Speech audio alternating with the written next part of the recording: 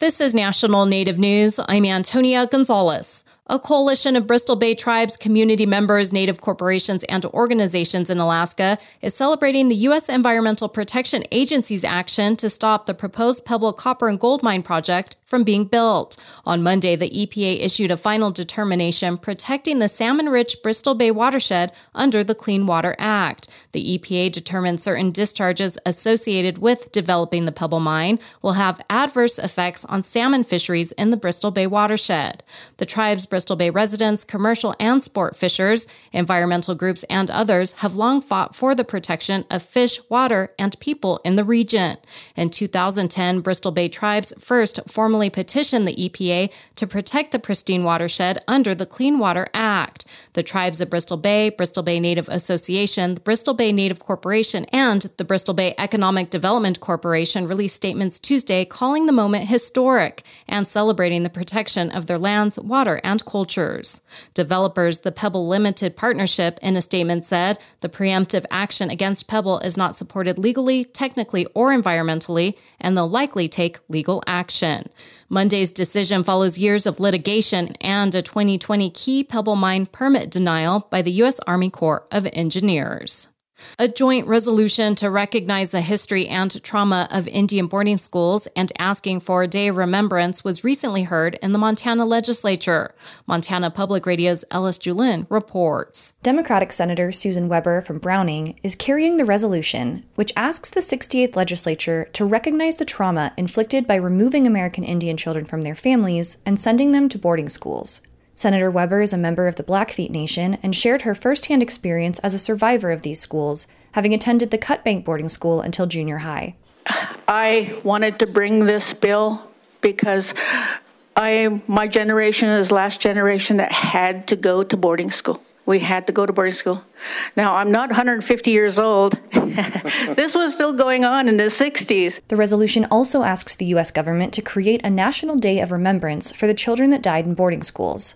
The U.S. Department of the Interior published a report last year as part of an ongoing investigation into the country's past assimilation policies.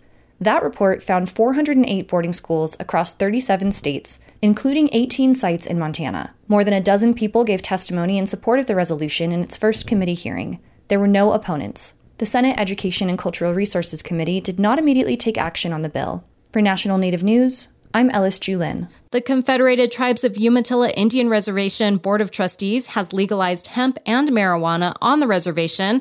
On Monday, the Board of Trustees voted to amend the criminal code to legalize the possession of marijuana on the reservation in Oregon. The change goes into effect immediately for people 21 years and older to consume and possess marijuana.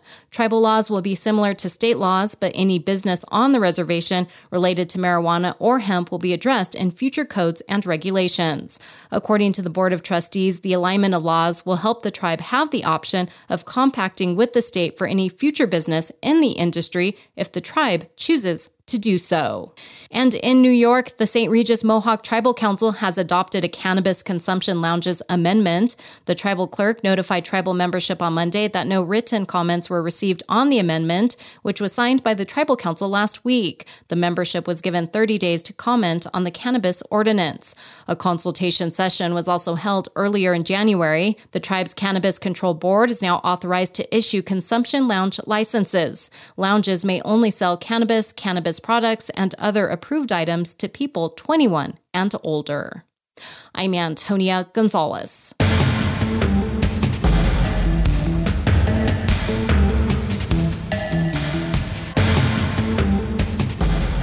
National Native News is produced by Koahnic Broadcast Corporation with funding by the Corporation for Public Broadcasting.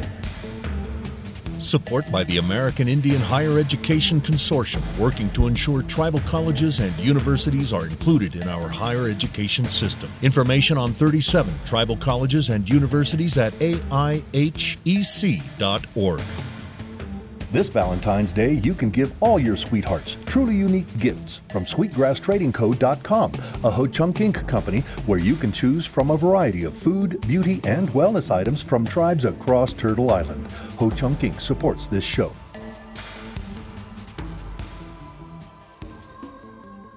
Native Voice One, the Native American Radio Network.